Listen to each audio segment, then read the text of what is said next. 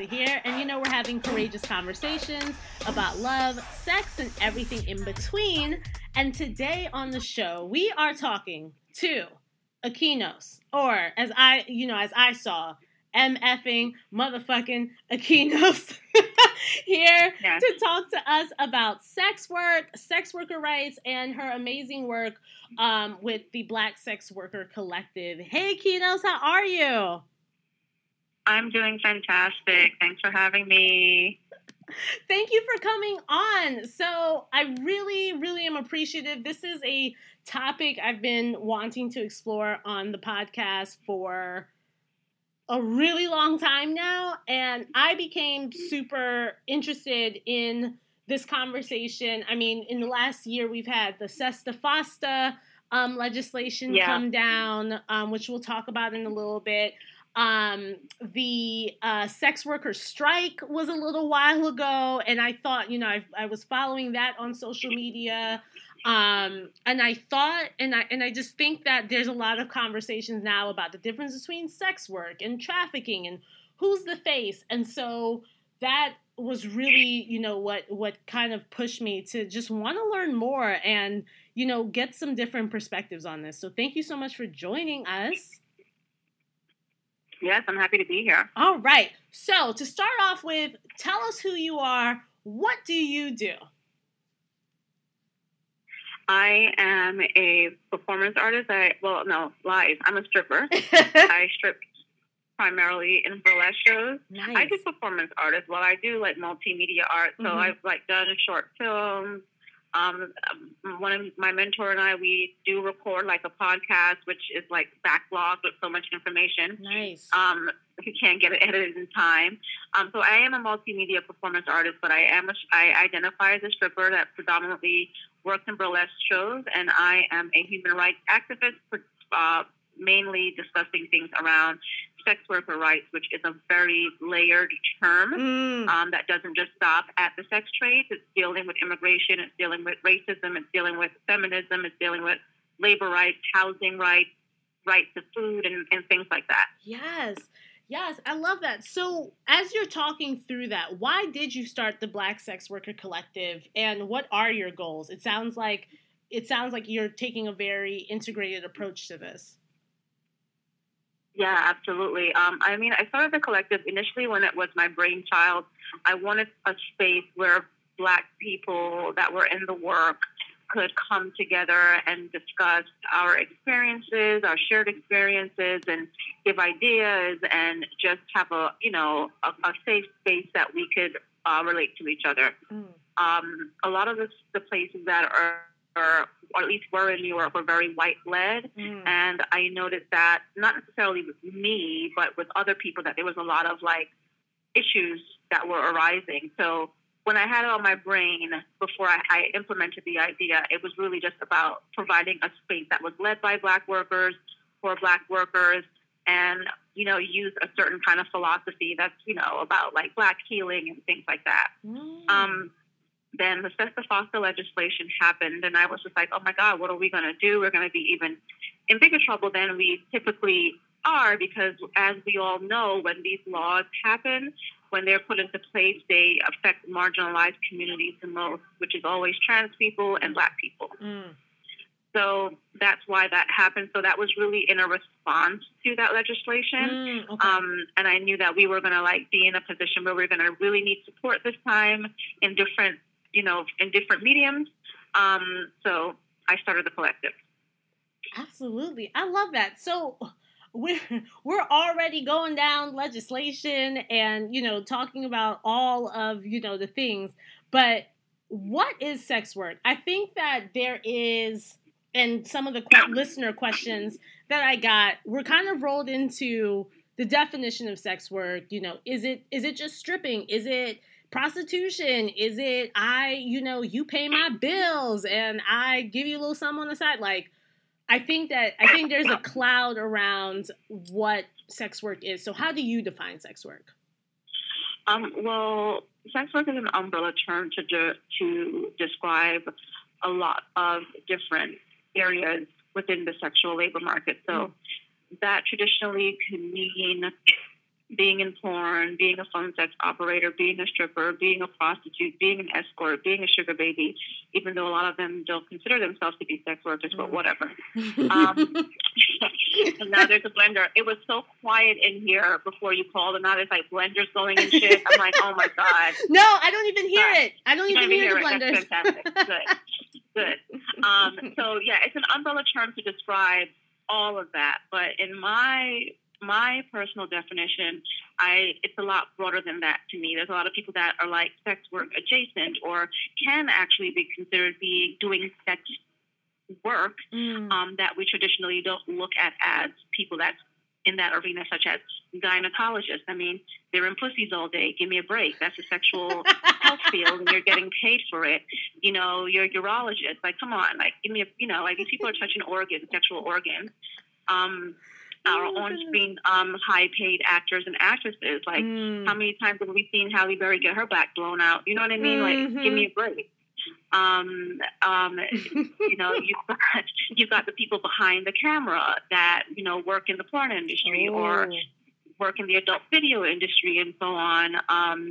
So there's a lot of them out there that are actually doing sex for their work, and they get a pass because it's, you know, acceptable, you know, in society for different reasons, and also sometimes because they're just getting paid more money. So that's what it is to me. But in the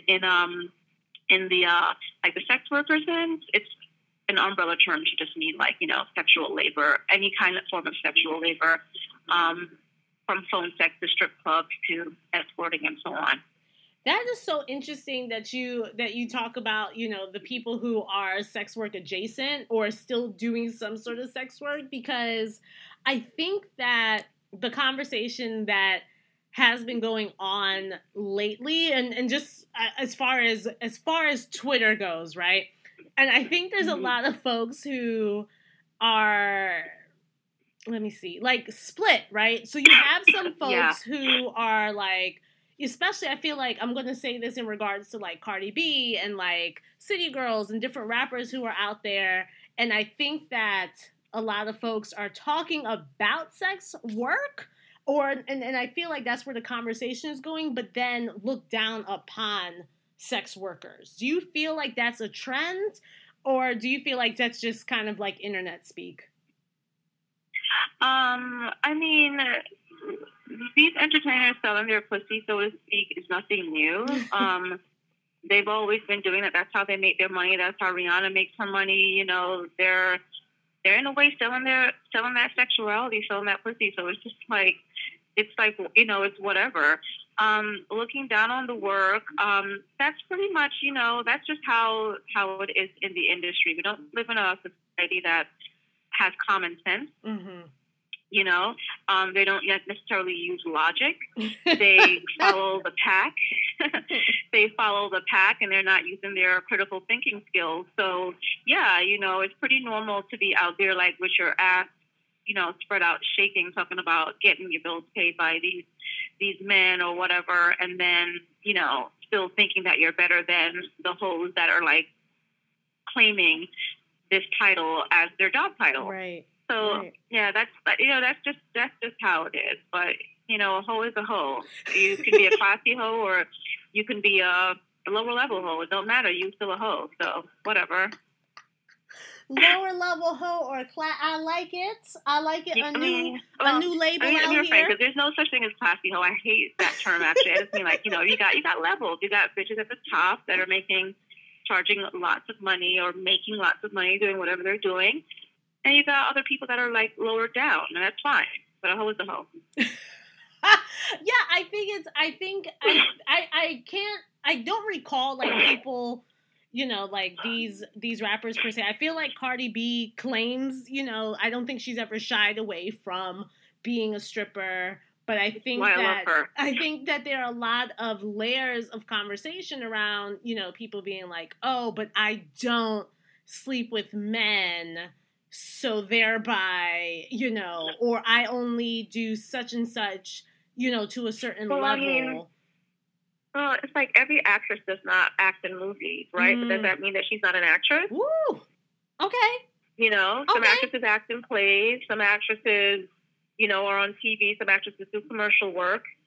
That doesn't mean you're not an actress. So just because you're a stripper or you're a prostitute, that doesn't mean you're not a sex worker. It just means that you do a different type of the work. Gotcha. So what do you think are the biggest misconceptions folks have when it comes to sex work and sex workers? There's so many. I mean, for one, they think that we're idiots, which is pretty bizarre, because to even have such a amount of self-awareness that you know that sexuality is something that you can use to get ahead in the world, or to even just, use it because you want to have fun sometime. That's not a stupid person that's doing that. That's a thinking person, right? So to think that sex workers are just stupid, which is absurd, because a lot of us hold PhDs, multiple degrees. A lot of us, are like building our communities up by engaging in this work. So there's a really big idea out there that, if you speak well, or if you look a certain way or walk a certain way, that you're not a sex worker. Like, there's only one type. Again, humans are, there's a range to how we exist. Right. So, some of us speak many languages, some of us don't. Does that, mean one person is stupid and the other person is not? No, it's just that there's a range. So people thinking that sex workers are uneducated is pretty absurd, because a lot of us actually are quite very well educated. We are the ones that sometimes start a lot of this legislation and lead the way on changing the laws to not just make it good for our lives, but to also make it better for people, our society as a whole. Because what people don't understand as well about the work is that when they start messing with people at the bottom, such as sex workers, you're not far off the list of who they're going to come after next. So it's better to just support us in what we're doing, because what happens to us will end up affecting you in the long run. There's also this big conflation with trafficking. Every time I do a talk someplace where people just don't really know anything about the business, I just did something in Berlin where I did a interview at this dungeon, this once-a-month party. And as per usual, people are rolling up on me and talking to me about these trafficking victims, and I need to go speak to the trafficking victims. I do not work with trafficking victims. Right. Trafficking is a form of human slavery. Yes. It's a human violation. I deal with people who are actually in the work or want to leave the work, because everybody, for some reason or another, can't stand their job. Sex work is nothing different. If you want to talk about trafficking, go to your public officials, because those are people that are usually hand in hand trafficking humans. Go to your people that are these companies that are completely violating people's labor rights. They're trafficking people. Right. Go to your president. Go to your president. Go to the police. Right. And talk to them about what are they doing about trafficking. But I'm really exhausted with every single time someone hears that I'm in this business, or I'm, I have an organization. They're like, want you to know what I'm doing about trafficking. I'm not doing shit about trafficking. I don't deal with traffickers. I don't have expertise with trafficking victims. Right. I work with people who are not being forced into their labor. I don't consider people who are forced to do sex work like sex workers. They're slaves. Right. You know what I mean? So that, not that I would turn those people away, but that's not what I do. Right. So I think people really need to understand what trafficking is, who really gets trafficked, and who's really responsible for it. And it ain't us. It's not our industry. Right. Right. And it's not only our industry that people can get forced into the work. We're not even dominant in that narrative. It's so many other industries that people need to pay attention to. So they think we're stupid. They think we're all like victims. Really big misconception is that people actually don't want to do this work, that we're coming from these broken backgrounds, or that we're hiding in the bushes and we're like aliens that, don't come out in the daytime. We're just so hidden. It's such a hidden industry. And it's like, no, we have families, we have friends. We're actually normal human beings. And a lot of us don't want to be labeled as victims, because we're not. People actually make a conscious decision to do this work because it is a viable form of employment. There you go. I was about to ask you. what do you think are some of, because I think it's still, it's funny because I feel like we hear so many things about, you know, about like prostitution or sex work being like the oldest form of work and stuff like that. And I think that even with that existing, I feel like there's still stigma and taboo with people who do engage in sex work, like, because it's kind of like, I think the overarching narrative is like, oh my gosh, you must be like poor, homeless, kicked out, unloved, and, you know, all of these very prominent, you know, themes that we see in the media around like why someone would want to engage in sex work. And then I think when we look at the other side, there is this stigma and kind of the shame that if someone does have sex with a sex worker, that, you know, that says something about them and like, you know, who they can pull and like, you're not relationship, you know, all of these different things about, you know, the stigma of sleeping with a sex worker and you're dirty and like you clearly can't find a woman who can be with you because you had to pay for sex. And so so it makes me think about, you know, the reasons, what do you see as the reasons why, you know, besides, like you said, it makes money, but why do you think we have this overarching narrative, and why do you think the stigma is so strong for people who do engage with sex workers? Well, for one, I'm not sure if this is the oldest profession. That's saying that shit. Like doctors, healers. I don't know if this is the oldest profession, but whatever. You know. In regards to the men, and if there's something wrong with them, yeah, something actually is wrong with them. Come on, okay, they're actually fucking crazy. You know, I've tried to date clients over time, and I know a lot of other people who have. And one of the conversations that I constantly have with one of my colleagues is that, you know, we hate to admit it, but there's something going on with the people that come in sometimes to see us. I don't know about the women, because men and women do different. We are motivated to do things for different reasons. My clients have been, for the majority, they have been wonderful. They've been. Can you hear me? Okay. I can definitely hear you. Yeah. Okay, good.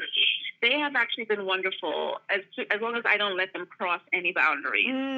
As long as I don't let them cross, and this is with just men across the board. But then there's this thing where I actually think something is fundamentally wrong with the male species. Anyway, so that's a whole other conversation.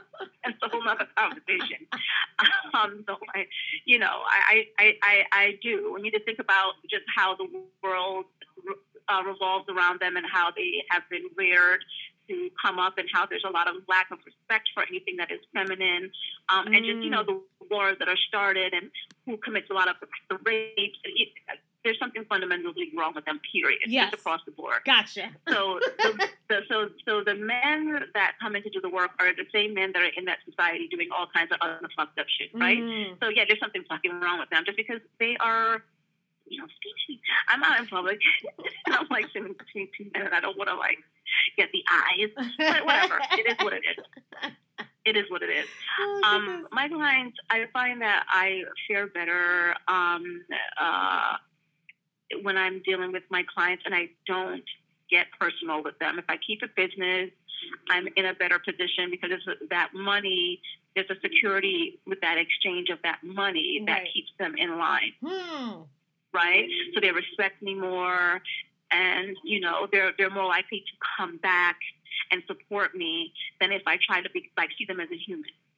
And it's unfortunate, but it actually is true. And I've heard other workers say this, like not even in like in regular comedy, just random like workers just saying that they do not see the women that they see as human, and the moment that you see them as a human, they completely switch. Right? So you think it's the exchange of money that makes them be like, this is a business transaction, I can follow the rules, but once we start becoming a little bit more comfortable, once you let them cross that line and short you even $5, you just walked into muddy waters. Because no one understands the value of money more than men, right? They understand it. This is why they place a lot of value on things that they pay for. So the moment that you stop letting them pay for it, they completely fucking change. Hashtag not all men. Oh. But whatever. Oh. Whatever. Hashtag yes, whatever. But they do understand it, which is why they're like financial leaders of the world. This is why they're in these positions. This is why, this is why they can get away with doing like, certain things or being called true businessmen like Michael Jackson and Jay-Z. When in fact they're fucking really evil and they understand the value of money. So, there's some truth to that, to the whole concept of if you go see them, there's something wrong with you. But there's something wrong with most of them. And a lot of people are not going to want to hear that. They're going to be like, I'm man bashing, but I'm not. When you take a look at the world at large, and you're talking about women getting mercy killings or whatever, like, in other countries, like these women are getting like murdered because they went out for a walk with somebody they weren't married with, not making this shit up. This is actually a fact. Of course. And it's irrefutable. Right? But people are going to be fucking pissed off about it. But whatever. I'm used to people being pissed off about it. So there is some truth to that. But a lot of the conversation that happens around, around sex work is from a lot of people who just watch way too much fucking TV. Yeah. Again, nobody wants to believe that people actually want to engage in this work. Why would you want to fucking get paid for it when you can fuck for free? Why would you do that? Right. Like that, the logic behind that, it's like, you're supposed to get the patriarchy the sex for free. You don't let the patriarchy pay for the sex. You give it to them. But, again, and they watch too much TV, and these people on TV, I used to say that a lot of people have issues with sex, but I think that they're so obsessed with it that they actually don't know how to deal with it. And then it comes out into these ridiculous films where it's like, the only time a woman can enjoy sex is if she's getting tied up, if she's with her husband, or have sex, or the other way for her to have sex is if she's like tied up and being forced to do it. It's fucking ridiculous. It's like they're rape fantasies, right? Just like, coming out all over the place. You get to see people's real deep, dark desires when you watch things like that on TV. So I'm really happy that the narrative is changing, which shows like Queen Sugar, like, showing respect to the sex workers, and mini series like, oh my God, I'm going to remember it in a minute. There was a mini series on TV I always reference because they really got it right. Oh, okay. And then movies like Hustlers, coming out. So it's like, I'm happy to see that narrative changing because it's bullshit. When people are like saying all these like wild ass things, it's a very knee jerk reaction because people don't actually want to think. Right. And so what got you into stripping? And just starting this work, because it's like I feel like you're doing stripping, but you're doing like the human rights work. You're doing the organizing work as well. Yeah, I mean, I started stripping for the reason anybody starts to go to work. They need money. Right. I went to work because I needed money. I'm like the poster child for the kind of person that would end up in a strip club. And my story, the auntie would actually say I was trafficked because I was young. Someone did coerce me, not really coerce me, but got me, someone older that did get me into the club. And I did do it because I couldn't get a regular job for a reason with my mom and being an immigrant and not having my papers because she held it from me. Long story. Wow. And then I was a young mother and I needed to go make some money. And and somebody brought me to the club and I was like, at that time we were getting paid shift fees, like $10 an hour. Plus we were keeping our tips. So I was making pretty good money and being able to like support my kid at that time. So all the reasons that they say that somebody ends up into this industry, I'm actually with. Right. But that's not the norm for everybody. Right. We all come in for different reasons. But then again, there's a certain kind of person that ends up, working a goddamn like minimum wage job for most of their lives. Right. Right? So it's like the same shit, but it's work. So I just, happen to be attractive enough to be able to go into those clubs and make a little bit of money being a stripper. And then eventually I wised up and realized that it wasn't worth it trying to have regular relationships with men, even though I bump my head every now and then and I attempted and I end up regretting it. And then I became an escort because it was just a much more wiser, feasible decision for me, And then I started doing the advocacy work because I don't know, it's kind of, you just are or you're not. It's just who I am. Mm-hmm. I've always been like a humanitarian and wanting to help people and wanting to see people do better. And I realized that there was a lack of space for Black-led people, for people that were Black, mm-hmm. to be leaders in this industry and having our voices and our experiences heard. You see that all the way on the burlesque stages, and you see it in mainstream media. We're always like an afterthought. Black people are always an afterthought, even though people are always, society is always using our framework. Mm-hmm. for their movements, like the civil rights movement, and things like that. And they always want to quote our leaders, our Martin Luther Kings and our Malcolm X and our Harriet Tubman. They always want to do that, but then we're still always an afterthought, Right. So, like seeing Hustlers and seeing Black women get prominent roles in that movie, fat and Black women mm-hmm. have prominent roles in that.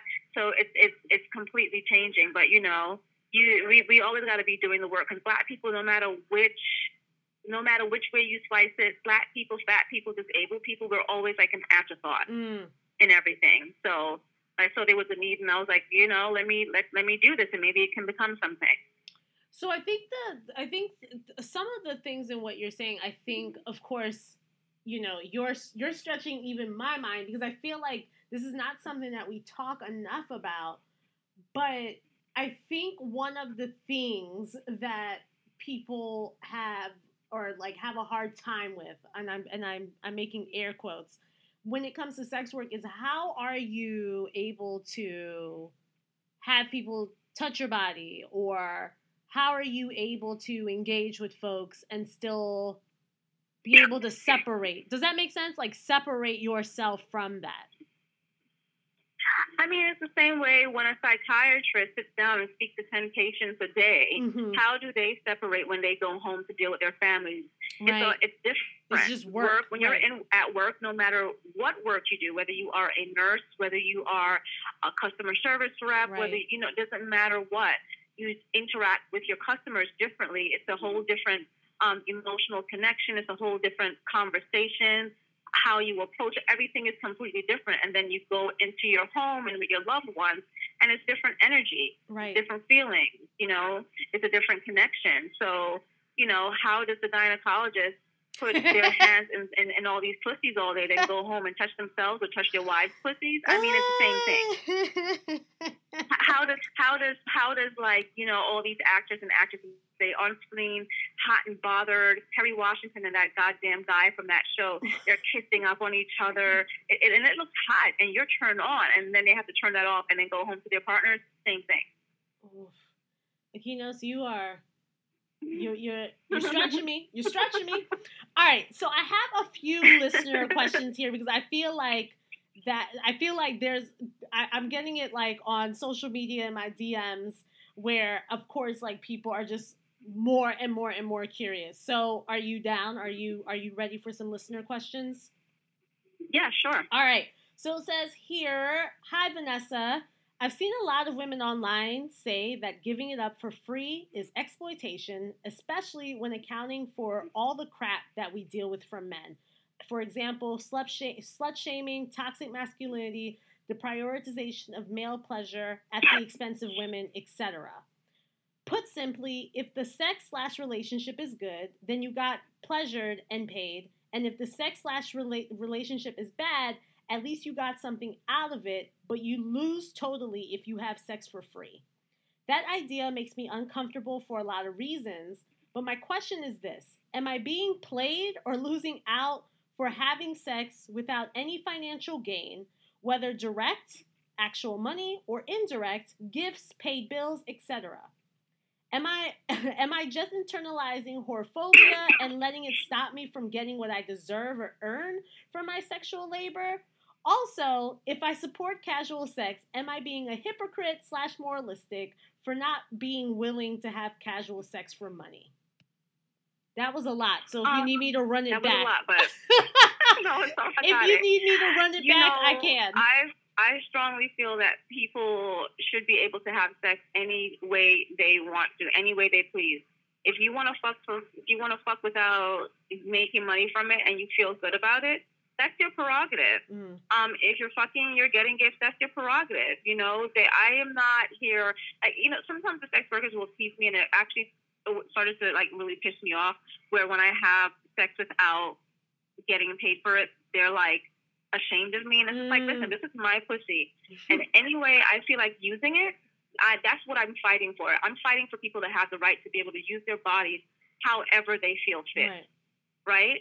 So I'm not here to say, you know, you should feel ashamed because you're not getting any money. If you feel good about it, then thumbs up to you. Have all the sex that you want. You know, some people get paid and some people don't, and some people don't.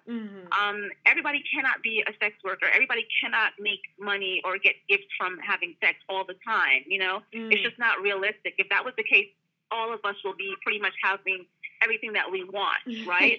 It's just not how the world works. Right. So, you know, as a worker, sometimes I want to have sex that's not about work because it feels different, you know? It definitely is a different layer to it. I want to have something with more of an emotional connection and not, you know, transactional in that kind of way. So, you know, it's your body. You have sex however you want. I personally find romantic relationships to be degrading and humiliating.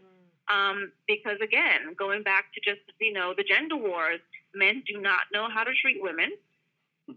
What I'm seeing now that's happening is that people are moving further away from each other with the whole, you know, advent of the sex dolls and the robots becoming more like a prominent fixture in our sexual society. And it's like, it seems like it's easier to like go get something that's not real as opposed to just treating, you know, women with a certain amount of respect.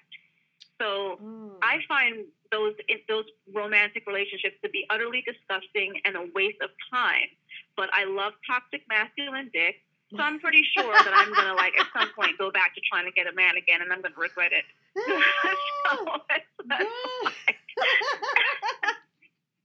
I think a lot of us are suffering through that. So you're not alone.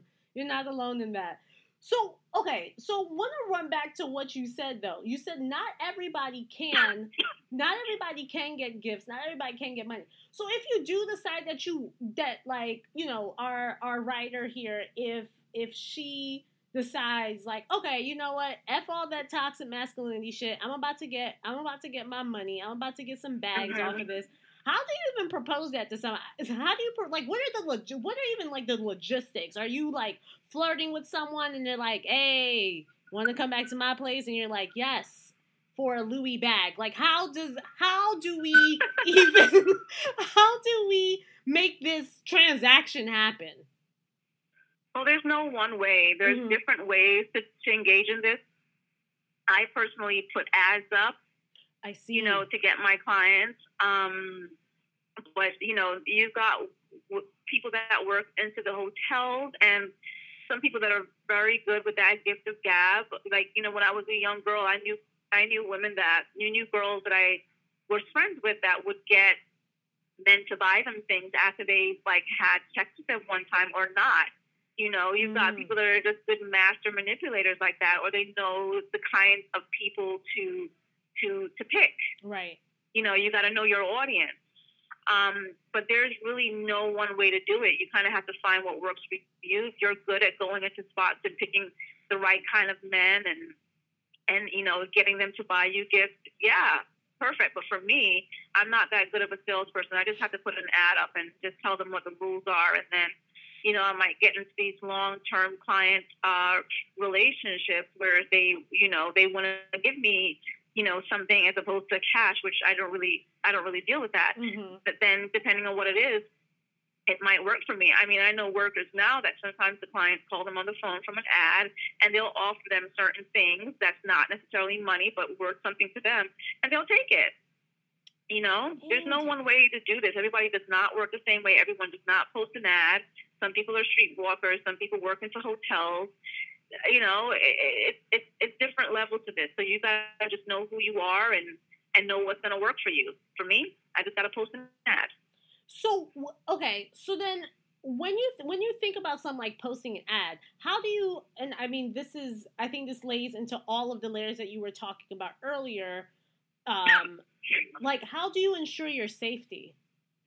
Because I think that's a thing too. We have a lot of sex workers where people are straight up not paying them, disrespecting them, violence, etc. So what are some of the precautions you take? Well, that violence has nothing to do with the work. That again has to do with the toxic masculine patriarchy, right? Exactly. Because there's a lot of women that are getting their faces bashed in, and I actually have a hashtag going on Facebook, not a sex worker, to highlight the fact that these women that are getting murdered or getting raped or getting beat up, they have nothing to do with the sex industry. Right. They're lawyers, they're mothers. Just like one thing I read, this woman got killed, and she was getting her nails in her jealous ex-husband or ex-boyfriend rolled up in there and stabbed her in front of everyone. She was not a sex worker, right? So that actually has nothing to do with the work. I think what it more so, other than the toxic men that are in our environment, the fragile men that are in our environment, it's also women that are, or other people, not necessarily women, but anyone that's, a victim to the patriarchy, that they're a victim to the patriarchy. So what ends up happening is that you sometimes succumb to it, right? So you don't trust your instincts, which is you've got to like go back to that wild nature and go back to your gut, and you've got to like see people for who they are. You can't fall in love with their potential. You can't think that one little thing that made you uncomfortable, because that's very different for everyone. You can't think that one thing that they said or they did that made you uncomfortable is just not a big deal. You have to understand. You have to inflate that shit. Wow. And you have to see that's a sign that there's something is wrong there, and you just need to move on. Definitely. Right? So I'm in like some dating groups and in some other sex worker groups on the social media, and the shit that these women deal with is unfucking believable. Right. It's unfucking believable what we tolerate from them. But I also say this thing, and I've said this to my aunt and to other women that I know in my life, like, if women actually, and I'm saying women because we're, the ones typically affected by how the patriarchy is, if we actually took a stop and only dealt with men that respected us and cared for us and, was working on a higher vibration, we'd probably only ever dealt with two of them.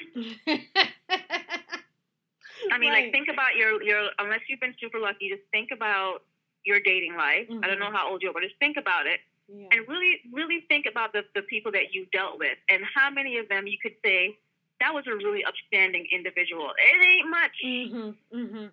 There ain't much of them in there. They just be doing some like really toxic, dangerous bullshit. So, keeping yourself safe for the most part in this work is about using your gut. Right. Some other people take higher precautions. They tell people where they are. They do all kinds of things. They vet their clients. They research them. Now you kind of have to, because of how the laws are, the criminalization is. So you want to be careful that you're not bringing in a dangerous cop in your door, because they're the ones that cause a lot of harm to workers. Oh, wow. So some of us really screen heavy. I've never been that kind of screener. I really just I listen to their voice. Say the wrong things, you're just not coming in the door. You don't say hello to me when you come on the phone with me. I'm hanging up on you. I have I don't really tolerate much. But these steps should not just be implemented for when you're working. A lot of women who are dating really should just implement these steps. Because how many of us have gone home with these men that we don't even know their last names? We don't know anything about them. We just we're just gonna go fuck this random dude, right? And end up getting hurt or whatever. End up getting hurt, end up getting pregnant, end up getting an STD, whatever that can potentially happen, right? So in theory, every woman should be taking the steps to make sure that she's not going home with a fucking psycho, because when you do the math, most of these motherfuckers are crazy. Not that math, though. All right, I got a second question for you.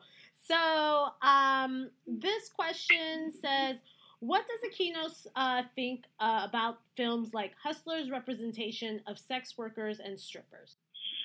Yeah, I think that, the film had to do what it needed to and being very inclusive of body type and race.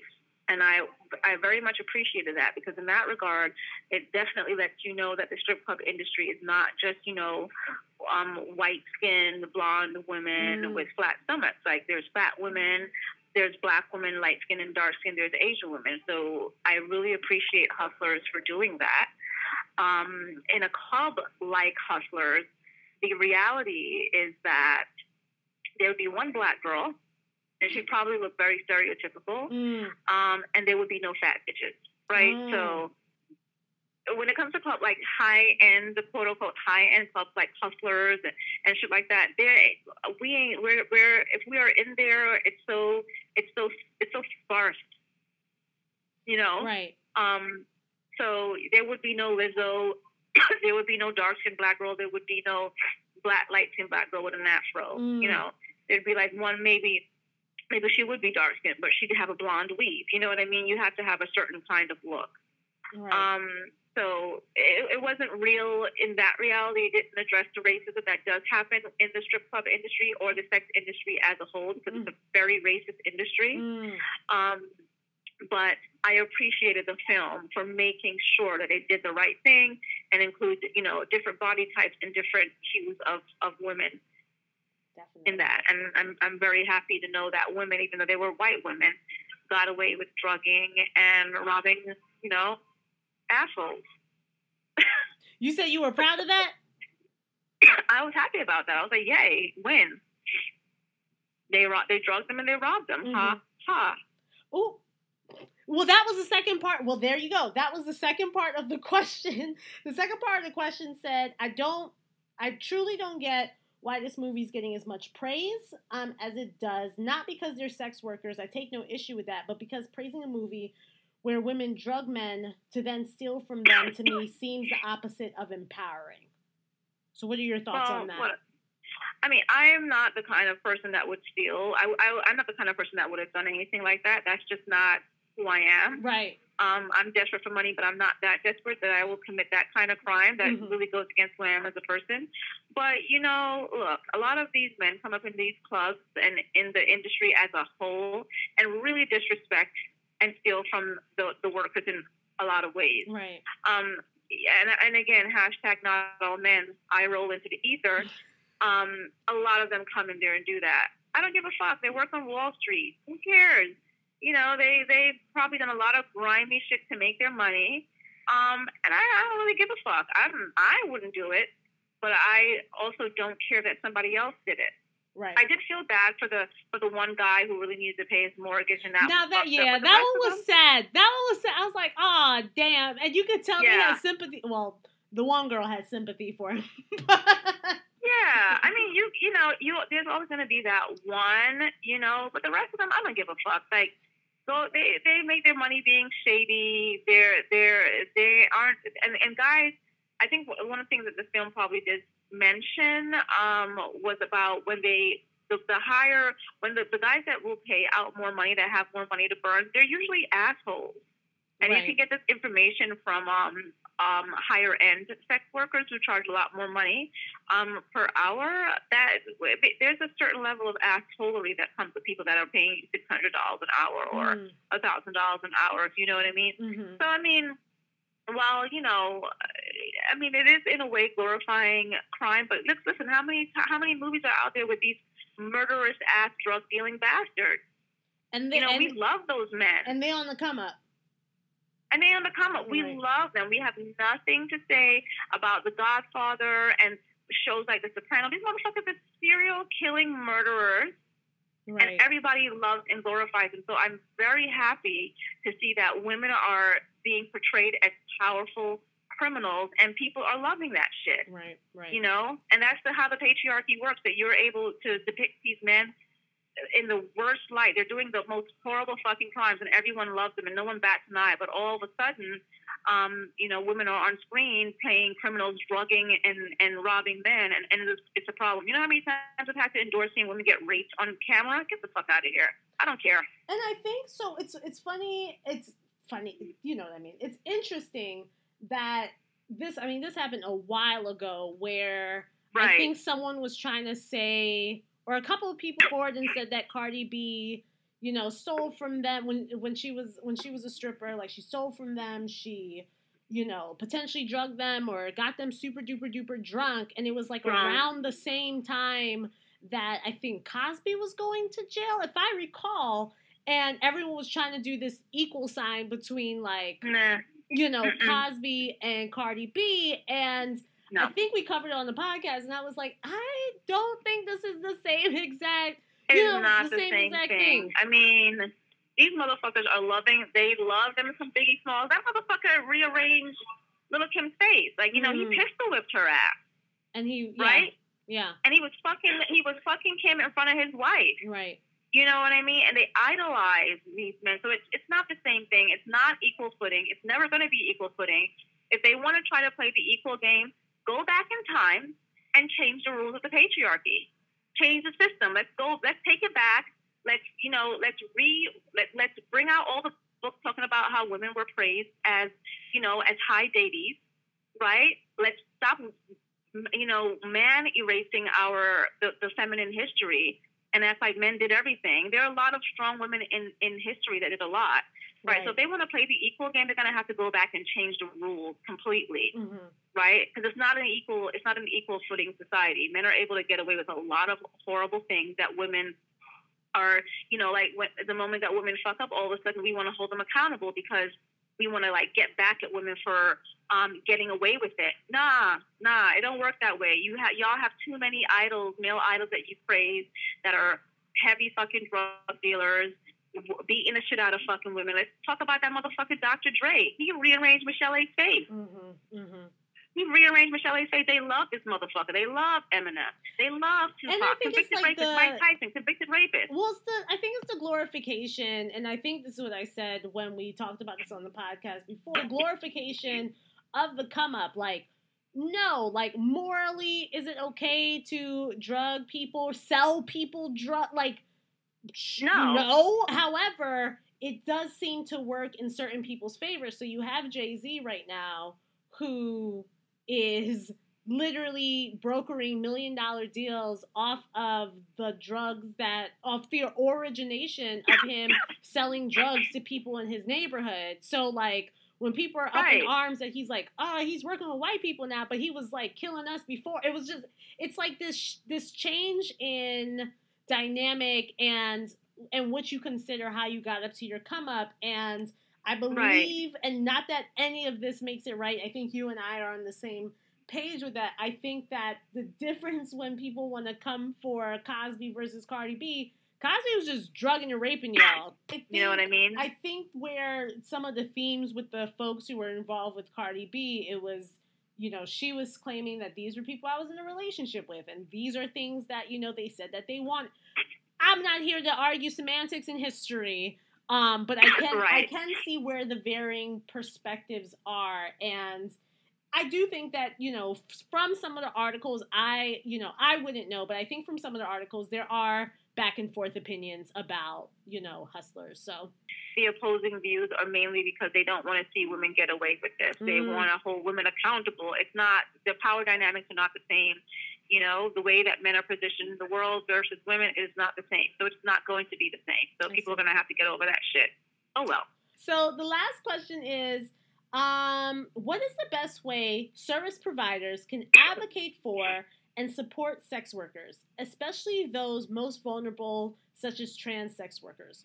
Also, what is the best way to who? Service providers? Service providers can advocate for and support sex workers, especially the most vulnerable, such as trans sex workers.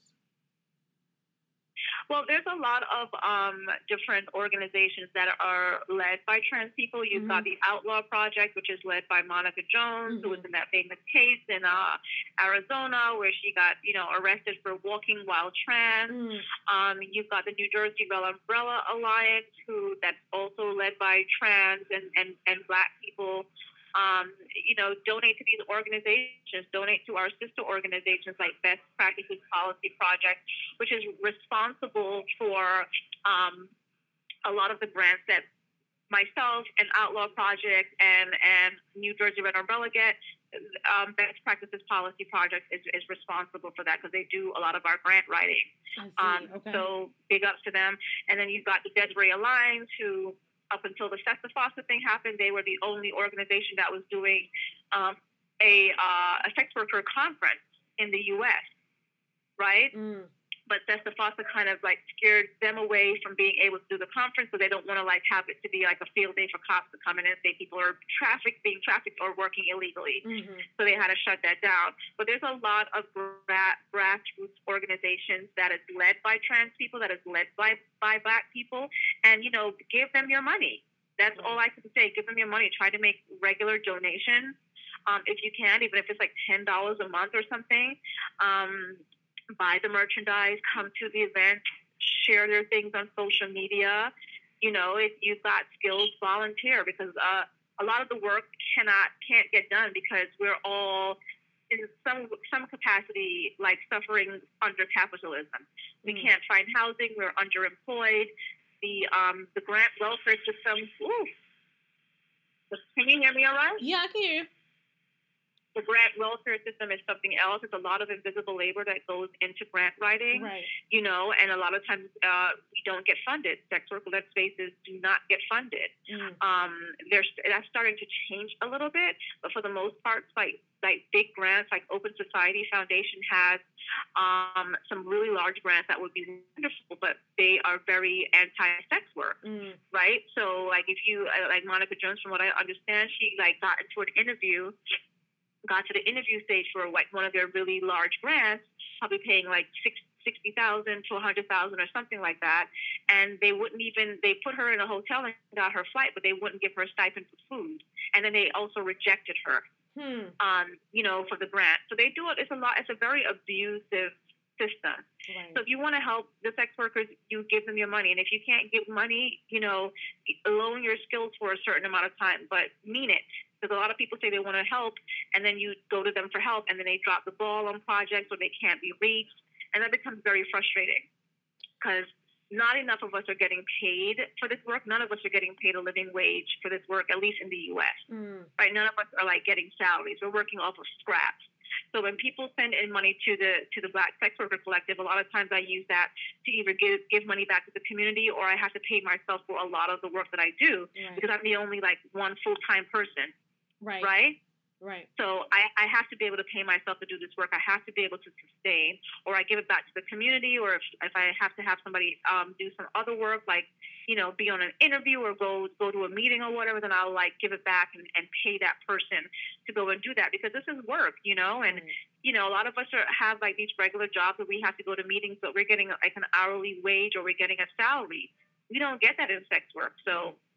Give us some sweat equity if you can't give us money. But I ask that if people actually want to volunteer to some of these organizations, whether they're trans-led or they're sex worker-led or whatever, like if you're going to give time, mean it. Follow through on the project, because there's nothing more frustrating than trying to get an idea implemented and then the person that you're relying on drops the ball on it. Right. And the second part of this question says, what are the best ways to reach full-service sex workers in lower socioeconomic areas? It seems that many are very apprehensive to receive services such as PrEP and condoms that may benefit them. Say what? Wait, what are the best ways to reach them? To reach them if they're apprehensive about receiving help like condoms, testing services, and PrEP. I don't know any sex workers that are apprehensive about receiving that stuff. I'm not sure who wrote this message, but I mean, the best way is to like reach out to a lot of these grassroots organizations. Gotcha. You can go to like funder sites, like you can go to like you can go to Open Society, or you can go to Resist. Resist is an organization that also has funded us a lot of times, Resist or Third Wave, and you can ask them for contacts to these organizations that would have access, because they have access to the workers, and then the organizations they fund will also have access to workers. So I don't know anybody who would be apprehensive about that. That's news to me. I'm not saying it isn't true, but because I find that most of us, we're very health conscious. We have to be, because This is our work. We're not regular schmegular girls out there. That's just like, let me go fuck a random dude, whatever. And no, it's our business to actually be healthy. So we can't really afford to like not use condoms, Gotcha. Or whatever. Some people don't because of the law, the criminalization of the law, like watching how many condoms you're carrying on you and clients taking advantage of you because they know that you're desperate, and then wanting, sometimes you get into these situations where you really need the money because things may have been slow for months. And a client comes along and is like, yeah, I want a bareback blowjob or bareback sex. And, this is the first $100 you're getting in like 3 fucking months. You might do it. Right. But, again, this is about stigma. It's not necessarily about the work. But, again, if somebody's out there wants to reach the workers and they, finding people apprehensive, go to different health centers. A lot of us are sometimes associated with different health centers. The collective is trying to do something with Cullen Lord right now with someone that works there to be able to provide these health services. So just contact the funders that do fund these grassroots organizations that's led by immigrants, led by trans people, led by sex workers, and they can put you in contact with folks. All right. Akinos, we are coming towards the end. But I learned so much and I had so much fun chatting with you. So my last question for you is, what is your hope in regards to sex worker rights in the future? Man, wow. I really want the language around sex work to change. I really want people to stop viewing this as some kind of, it's specialized work, but it's not really that special. It's just work. It's customer service. It's advertising. It's ad copy. It's, it's health. Like, it's not different from anything else. So I want the language to change. I want people to respect us in this society. I want us to have the right to be able to, like, say, open up a bank account freely based off of doing this work and stop being criminalized, through the banking system. Stop having the banks steal from us. Stop having clients steal from us in different ways. I want us to be able to like press criminal charges against these clients that violate us sexually, violate us financially, waste our goddamn time. So there's a whole bunch of that shit going on around. And I need people to recognize that we are, upstanding members of the society. We contribute to our communities. We have to give to our families. We have families and friends and our community members that we want to take care of just like anyone else. We pay our taxes just like anyone else. And I just want us to have the right to exist freely, I want us to be able to get into homes and to get, in prominent positions in universities, because I'm not sure if there is an out sex worker that has tenure at any university anywhere, right? I want us to have access to these spaces where you would not think sex workers should be. Like, we should be the one teaching about sexual health. We should be the one teaching about consent. There's nobody more qualified for us in a lot of these positions than sex workers. We can teach about advertising. We can teach about how to write a good ad copy. Yes. We can teach you how to do harm reduction. There's a lot of things that we're very qualified to do. And I want these companies, I want people, I want everyone to know that you can hire sex workers, former or current sex workers, to do this and pay us, and not think that you're supposed to get a blowjob on the side or that we, should get disrespected, because everybody has sex. Right. Some of us just get paid for it. Right. So where can listeners find you? How can we support any of your upcoming work? How can we support any upcoming events? How can we support you? Oh, man. You can go to the blacksexworkercollective.org, O-R-G, or thebswc.org. I'm trying to point that address. I hope that I did it correctly. But, look for the Black Sex Worker Collective. You can find us. And there is our social media. We are on Twitter as The Black SWC. We're on Instagram as The BSWC. And we have our different pages on Facebook, like the Radical Housing Initiative, which is something that we're working on now. And we're looking for people with property, with money that they want to give to people to get housing, and other means that can get people into a better position to get and maintain housing. We're looking for people that want to join the group that have something to offer, so we'll be able to get some of our members in housing and stable housing. So you can look for the Radical Housing Initiative page on Facebook, or you can follow me, Akynos, on Twitter, on IG, pretty much anywhere. AKYNOS. I'm pretty much that everywhere online. And yeah, you can follow me through there and ask questions, or go to actblue.com/donate/BBS. actblue.com/donate/BSWC to do like a recurring monthly payment or a one-time donation. Yes. And as well, if you go to the website, sometimes we have merchandise up that we have for sale. All right. Oh my gosh, Akynos, I had such a great time speaking with you. Thank you so much for imparting your knowledge. Thank you for, giving us the business. Thank you for keeping it real. And I really hope to see you in the future, and I look forward to seeing more of your work. Thank you for having me. I can't wait to hear this later. Later in the week. Thank you so much. It was a good time. I love the questions.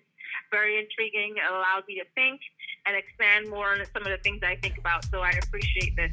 Have a good one. All right, you too. Bye. Bye-bye.